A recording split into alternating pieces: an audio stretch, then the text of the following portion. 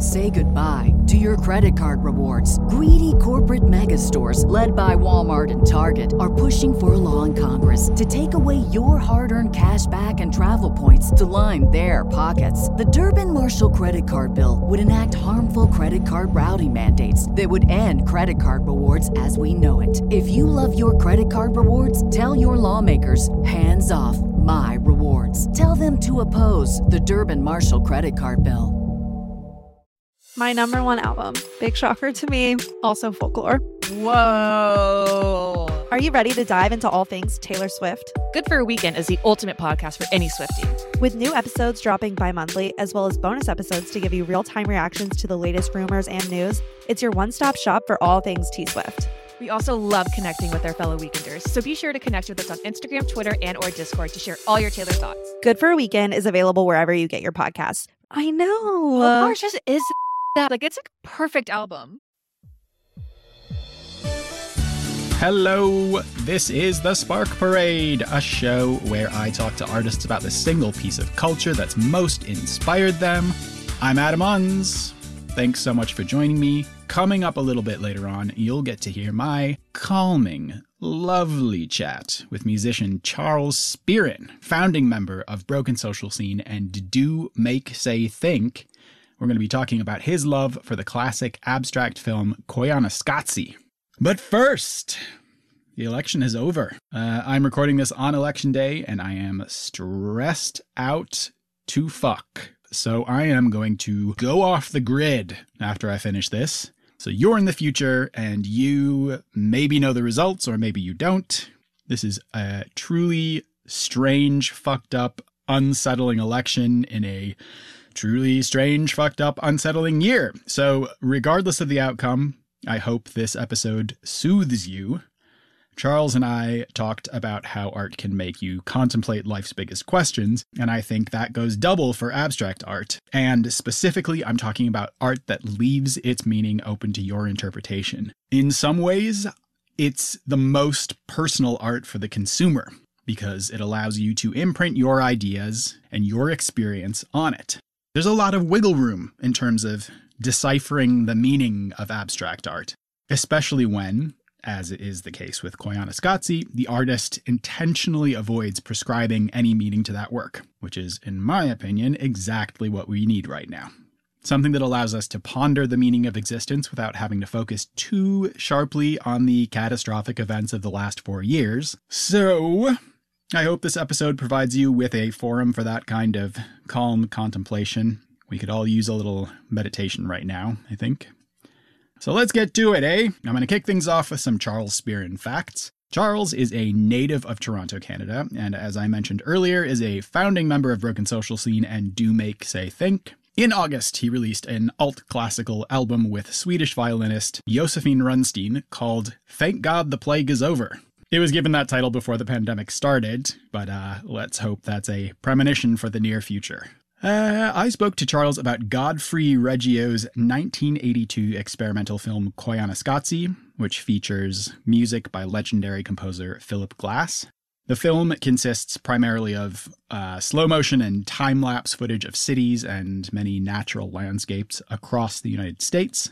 It's a visual tone poem, and it contains neither dialogue nor vocalized narration. Its tone is set by the juxtaposition of images and music. So there you have it. Without further ado, let's get into this soothing conversation and take our minds off of you-know-what, shall we? Here comes my chat with Charles Spearin about Koyaanisqatsi.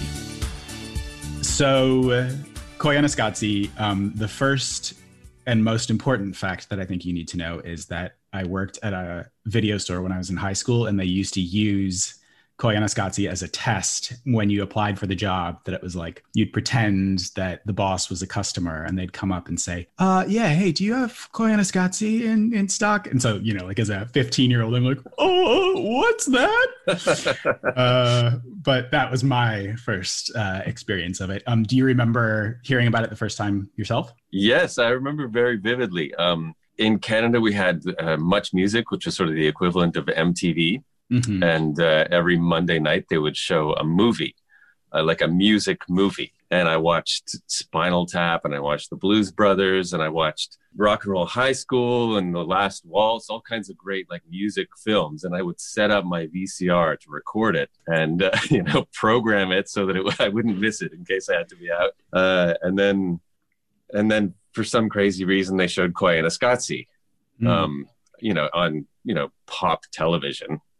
And they even had commercials in it. Like, so you're watching the film and then suddenly you're getting an ad for Canadian Tire Christmas jingles and things like that. It was very, very surreal. But I remember I couldn't watch it at the time, but I recorded it on my VHS recorder. And then I sat down to watch it, not knowing anything about it. And I just kind of dissolved. Like it was a very a powerful feeling, this sort of sense of getting smaller and smaller and smaller and smaller until I had this kind of, it was like a loss of ego in a sense. Like the world just suddenly got bigger and bigger and I got smaller and smaller. And I just felt so insignificant and so tiny and so small. But at the same time, there was a weird kind of enlightenment to it. Like I was seeing things more clearly for the first time.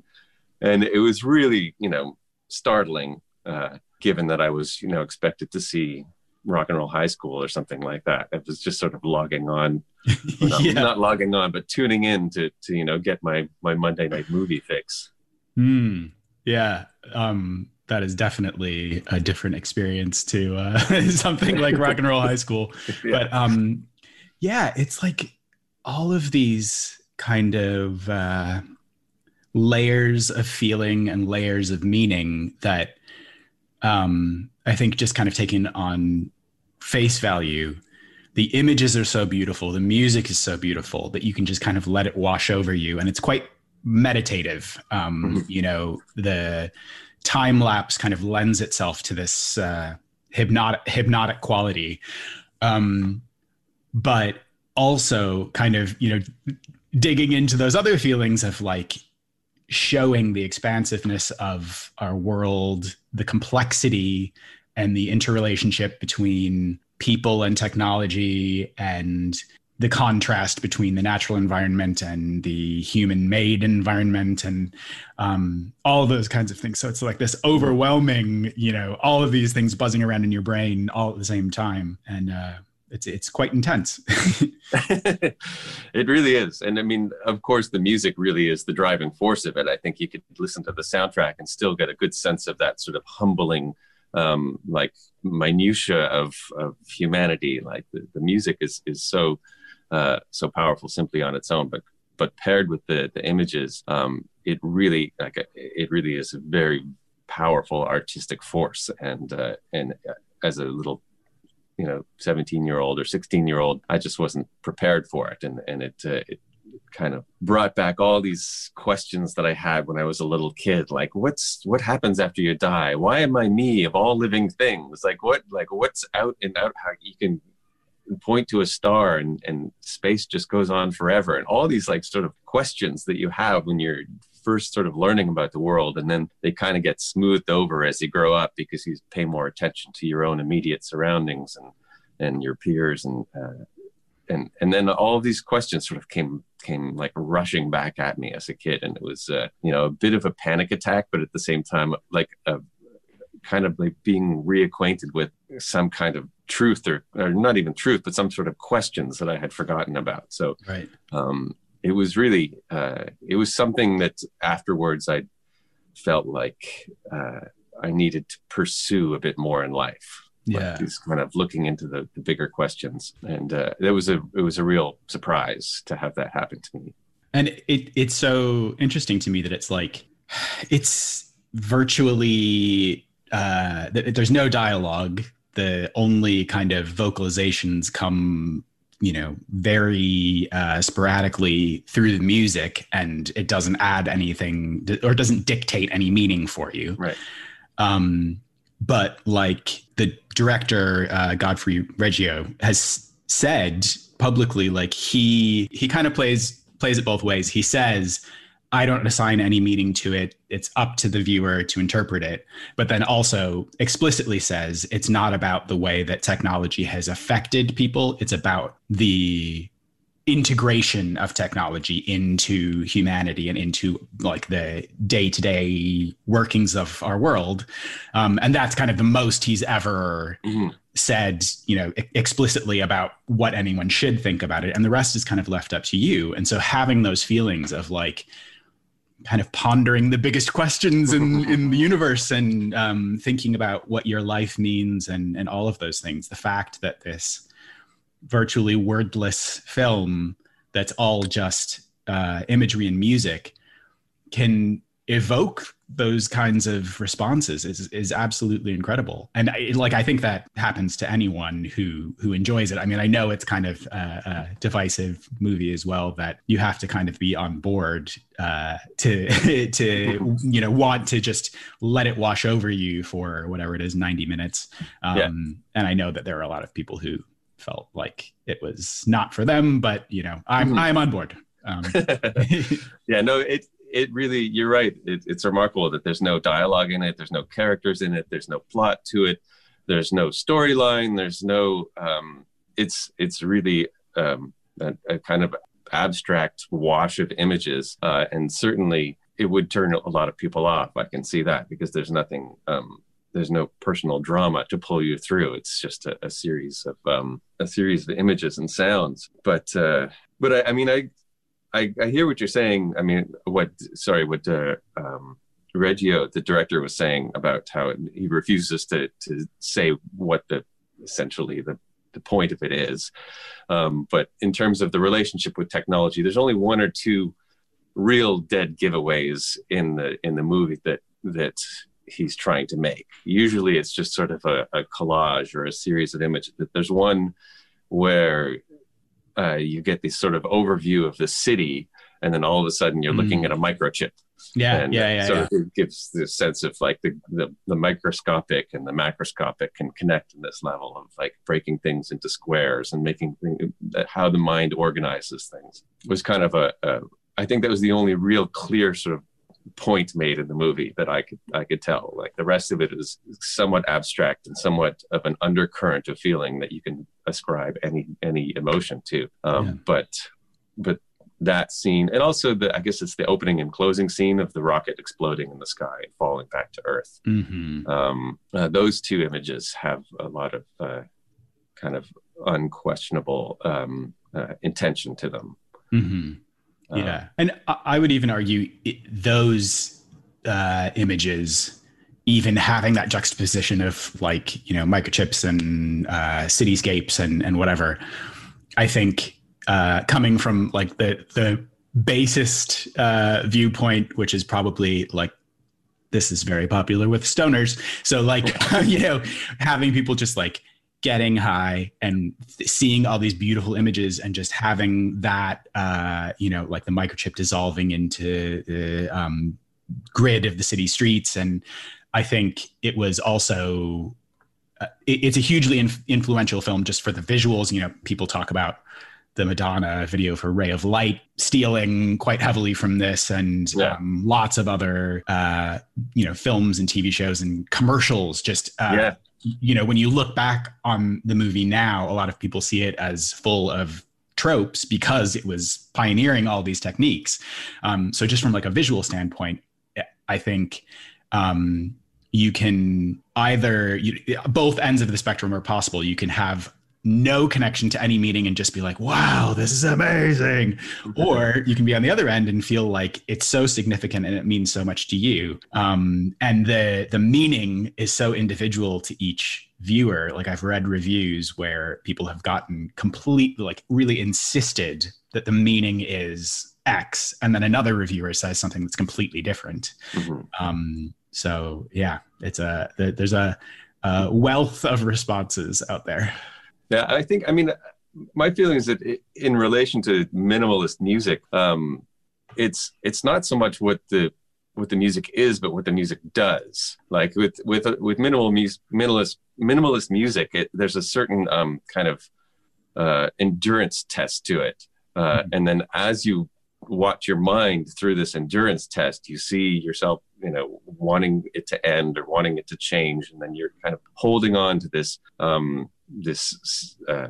sort of hope for change, and then something in you sort of surrenders to it. And I remember I took sort of a vacation with my wife. We went to New York to the BAM to see Einstein on the Beach, and it's 5 hours long, with no intermission. And it's very much an endurance test. You sit there and it's the most incredible thing, because essentially the main focus of the piece is your own mind, like how you're relating to this, like how you get tense and then how you relax. And then all your own reaction is kind of the real story of what's happening. And Koyaanisqatsi was my first sort of experience of that, of how the art wasn't in the images, the art wasn't in the sound, but the art was in how I was reacting to it, and how the director and Philip Glass were basically making you look at yourself rather than look at the film. So you can say the movie is about X, the movie is not about X. For me, the movie is more of an indicator of what's going on inside your mind, like how your mind works. It's a real lesson in that. And I think that was the door that opened. It wasn't so much the art itself, but the sense of how to turn art so that you're looking at yourself, like holding art as a mirror. Right. And minimalist music does that very well, because it makes you so uncomfortable. And then there's this sort of moment when there's finally a change. And that kind of turning music in on itself was maybe the most profound aspect for me. Yeah, that's really interesting. Like the two things that I constantly talk about, the two most the purposes of art, or the things that art can do that interest me the most, are art as a mirror and art as a window. So like, being able to see into someone else's world, being able to experience the world from another person's perspective who's very different to you, or a mirror where it's like seeing yourself reflected back in what you see on screen. And I think that's when you have something that's so open to interpretation, and intentionally so, like the director really wanted everyone to, wanted this film to be a personal experience, wanted people to just draw their own personal connection and not dictate to them what they're supposed to feel. And I think it's really incredible when art can do that. And when, again, something that's on the surface so not simple, but the idea that there's only music and images, and it's very like the basic foundations of what you can put on screen, and allowing people to have their own personal relationship with that stuff. And I think Philip Glass's music as well, really across the board, has that effect, where it's kind of building mood and heightening your senses, but it's not really dictating to you how you're supposed to feel in that situation. Mm-hmm. I guess sort of later on in life, I took up the practice of meditation. I did a lot of long time retreats. I would do like a month-long meditation retreat at a cabin in the woods. And that was a big part of my life for several years, where I would take a month out of the year to just go and sort of sit by myself and do a very formal Buddhist meditation practice.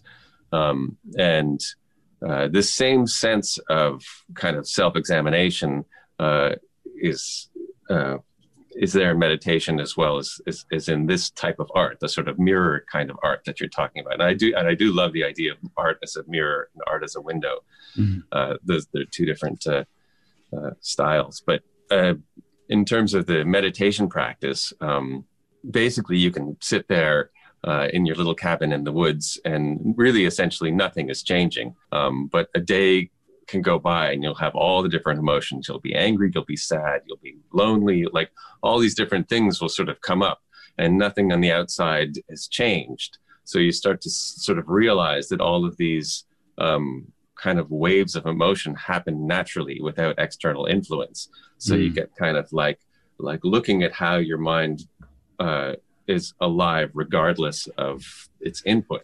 So sometimes when you find that you're angry with somebody, you're like, oh, maybe this is actually just the way my mind is right now, and I should be patient with it and see where this goes. Or like these sort of natural, I don't know, kind of sloshing of emotions happens all the time. And I find, coming back to Koyaanisqatsi, the sense of looking at yourself, looking at your mind, and seeing how you're reacting to this. It's again, in this case, you're being inundated with all sorts of images and sounds, but it's like a magnifying glass or an amplification of your own emotions, so that they become so loud that you can't ignore them. Mm-hmm. And I think that's sort of a remarkable kind of super intense, concentrated meditation retreat. Mm-hmm. Yeah. And it does sort of feel to me like a guided meditation. If you were listening to Headspace or, a guided meditation app, and they decided that you could have a pack of visuals to add to it, that it would be something like that. And it just, again, suggesting huge concepts, suggesting, a whole range of things, because it really does deal with the natural world, with technology, but then also those scenes with just faces, people walking around in the city, people living their lives, doing, like packing themselves into an elevator, all of those kinds of things, that it's like these little flashes of the world at large, and then the kind of microcosmic stuff of your day-to-day life, and getting you to think about how those things are related to each other, and that it's this, that the world is a big place, but that it's one giant ecosystem, and that all of these different things impact each other. Yeah. And the idea that you're just another face, to see all these faces at you, and just as faces, and recognizing that you're just another one of them. And it sort of really brought up that question for me. It's like, why am I this face? Why do I have this face? Why was I born in this body, in this place, in this time? Like, and everybody else has their own experience, and I'm only going to see life through my eyes the entire time. And that kind of question was really sort of really brought home, with especially that scene you're talking about with the faces, where you get one face and then another face, and the music particularly sort of somehow holds it in this nest of questions. I don't know how else to put it, but yeah. And that's it as well. I think it is like in the, there are some scenes that are quite frenetic. The not stop motion, the time lapse. Thank you. the escalators. Whatever that's it's the most called. famous one. Yeah. That, but also even just like the showing the grids with like cars zipping past, the images of buildings with kind of lights going on and off. That feels like quite busy and intense to me. And then there are calmer, slower moments, like, there are bits on both ends of the spectrum with people, but those images of just faces, where it's like still taking a moment with people, a few people kind of looking shy and like they're self-conscious about being on camera. And in those slower moments, kind of saying, like, taking each person as an individual, but then showing that they are, again, part of this broader ecosystem, and that there's hundreds and hundreds of people around them, and kind of getting you to think that we've seen that there are these individuals, and each one of those people who's rushing past when it's rush hour, or, people going up escalators or whatever, every single one of them has that same internal life. And if you turned a camera on them, you'd have an individual experience of how it feels to them to be filmed, and their reaction would be different. But then showing them all kind of blurring past, and it's like everyone turns into this one organism. It's like, blood rushing through veins or something. Right. It's just, again, it sort of comes back to the idea of being humbled and feeling sort of small, but strangely enlightened at the end of it, to feel like you're a tiny, tiny, insignificant part of a bigger picture. You come across that feeling other times as well. Like, I'm not Christian, but sometimes sitting in a giant cathedral, like when I'm on tour, I like to stop and see the cathedrals of the city. And sometimes like in like Strasbourg or Cologne, like sitting in these massive cathedral, you get a very similar feeling of being very insignificant, because these cathedrals have been around for hundreds of years, and they're so enormous and so impressive. To just sit there and be in the space of these cathedrals is really has a similar kind of humbling quality. Another example I can think of is some bands, like the first time I toured with Godspeed You Black Emperor, I was playing at Do Make Say Think, and we did a East Coast tour with Godspeed You Black Emperor, and night after night I got the same feeling of just, the music that they make is just so overwhelming and so enormous, and they have these sort of images looped on the screen behind them as they played, and it just made rock music look so kind of stupid.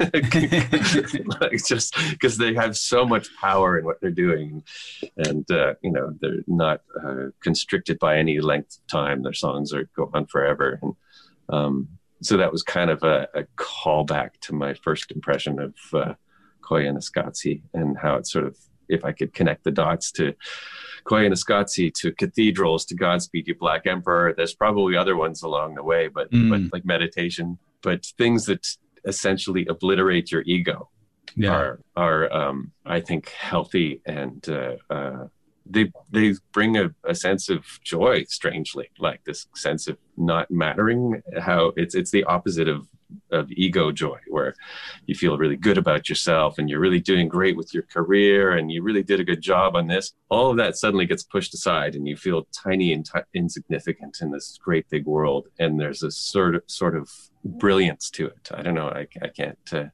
really describe it, but it only happens from time to time in certain scenarios, and I always kind of long for that feeling, I guess. Mm-hmm. And I think that example of cathedrals is a great one in relation to this movie, because it's like that insignificance. I know a lot of people rely on religion to help them kind of feel less small in the grand scheme of things, that it's like assigning a purpose to people, where like I'm not a religious person, and to me that insignificance is awe-inspiring. The feeling of being this tiny part of this absolutely mind-bogglingly theoretically infinite space, is really exciting to me. And talking about the example of the cathedral, like coming into a cathedral feeling awe and feeling humbled, but also knowing that people just like you were responsible for making it happen, and that it was like many people, and each one of those people in the grand scheme of things was insignificant to just this project because there are so many people involved in it. But those kind of layers of meaning, I got that feeling throughout the movie, and also in those city scenes. It's the same kind of thing, where you see the natural landscape and then you see all of these things that humans have created. And again, it's like thousands and thousands and thousands of humans rushing by, all of them kind of cogs in a machine, but they have built the machinery, and just showing that everything is connected, everything is interrelated, and that each individual has their place, but that each individual person, again, showing them on a kind of microcosmic level, really looking at who each person is, and not saying this person doesn't matter, but saying in the grand scheme of things, there's such like a speck of dust compared to the wider world. And again, I think that's like, it's beautiful. Yeah. And not only that, but the time lapse sort of suggests that it's all temporary. Like sitting in a giant cathedral that's been there for hundreds of years, and it was built by individuals and all of this, you get the sense that one day it too will be gone. Like all of these cities that we're building, all of this infrastructure, all of this temples, they're all going to be gone one day. And that's the sun is going to keep rising and setting, and the world is turning. That it's just this. It not only does it make your life look small, but it makes all of humanity look sort of small and insignificant. And there's sort of no end to the I don't know, the shrinking of the ego. It just keeps going. Right. And that also the nature of technology is that it keeps progressing, and that it's always that there's that kind of expansion of what's going to happen. So in addition to all of the stuff that's being built being ephemeral, not something that's actually going to be necessarily permanent, it's going to be expanded, it's going to be leveled and rebuilt, and that it's like constant change, constant flux. And again, like overwhelming mind-melting concepts. Yeah, I know. Yeah. Well, that's the point of the movie, I guess, is that it's overwhelming and it's just so effective in kind of opening these questions and opening these doors to looking at the bigger picture of things. That I feel like that sort of bigger perspective is something that I lose regularly, and I think clearly society loses sense of the bigger picture quite often. And in that sense, I think that a movie like this is extremely healthy for a society to sort of stop and think about where they're going, like to recognize what's happening all around us instead of just focusing on the task at hand. Yeah. I think that is a lovely way to conclude. This was so great. I really, really enjoyed this. It's nice being able to kind of focus on something like this that is this sort of abstract meditative thing that finding somebody else who's into that kind of stuff. It's nice to be able to talk about those kinds of artworks. So thank you so much. I really appreciate you making time for me. Thank you. This was enjoyable very much. Thank you so much again. It was really nice chatting with you. Nice talking to you as well. Thanks. Take care. Bye. Bye. Thanks again to Charles. I really loved talking to him. Such an interesting and fun discussion.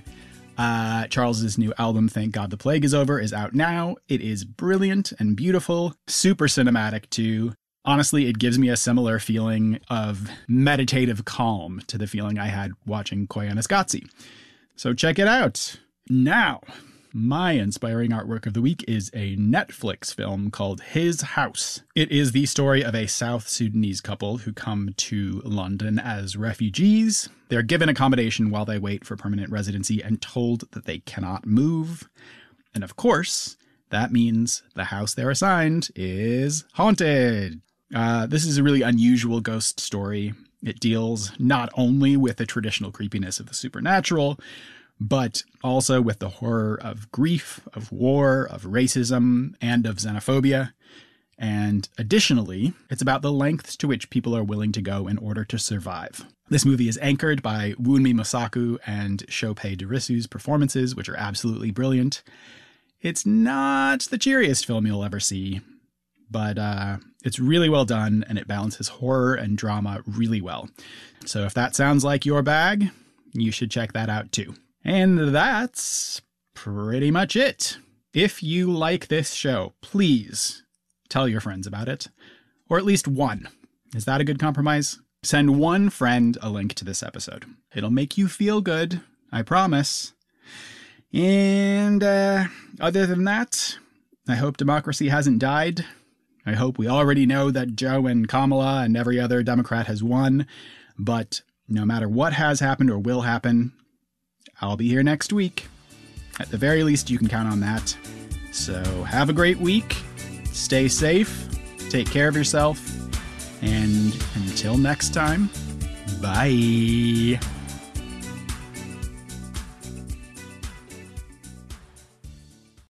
When you need mealtime inspiration, it's worth shopping Kroger, where you'll find over 30,000 mouth-watering choices that excite your inner foodie. And no matter what tasty choice you make, you'll enjoy our everyday low prices, plus extra ways to save, like digital coupons worth over $600 each week. You can also save up to $1 off per gallon at the pump with fuel points. More savings and more inspiring flavors make shopping Kroger worth it every time. Kroger, fresh for everyone. Fuel restrictions apply.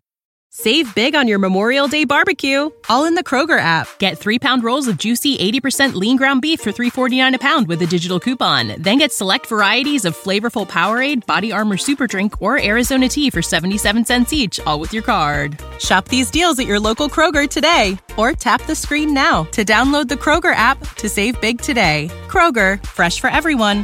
Prices and product availability subject to change. Restrictions apply. See site for details.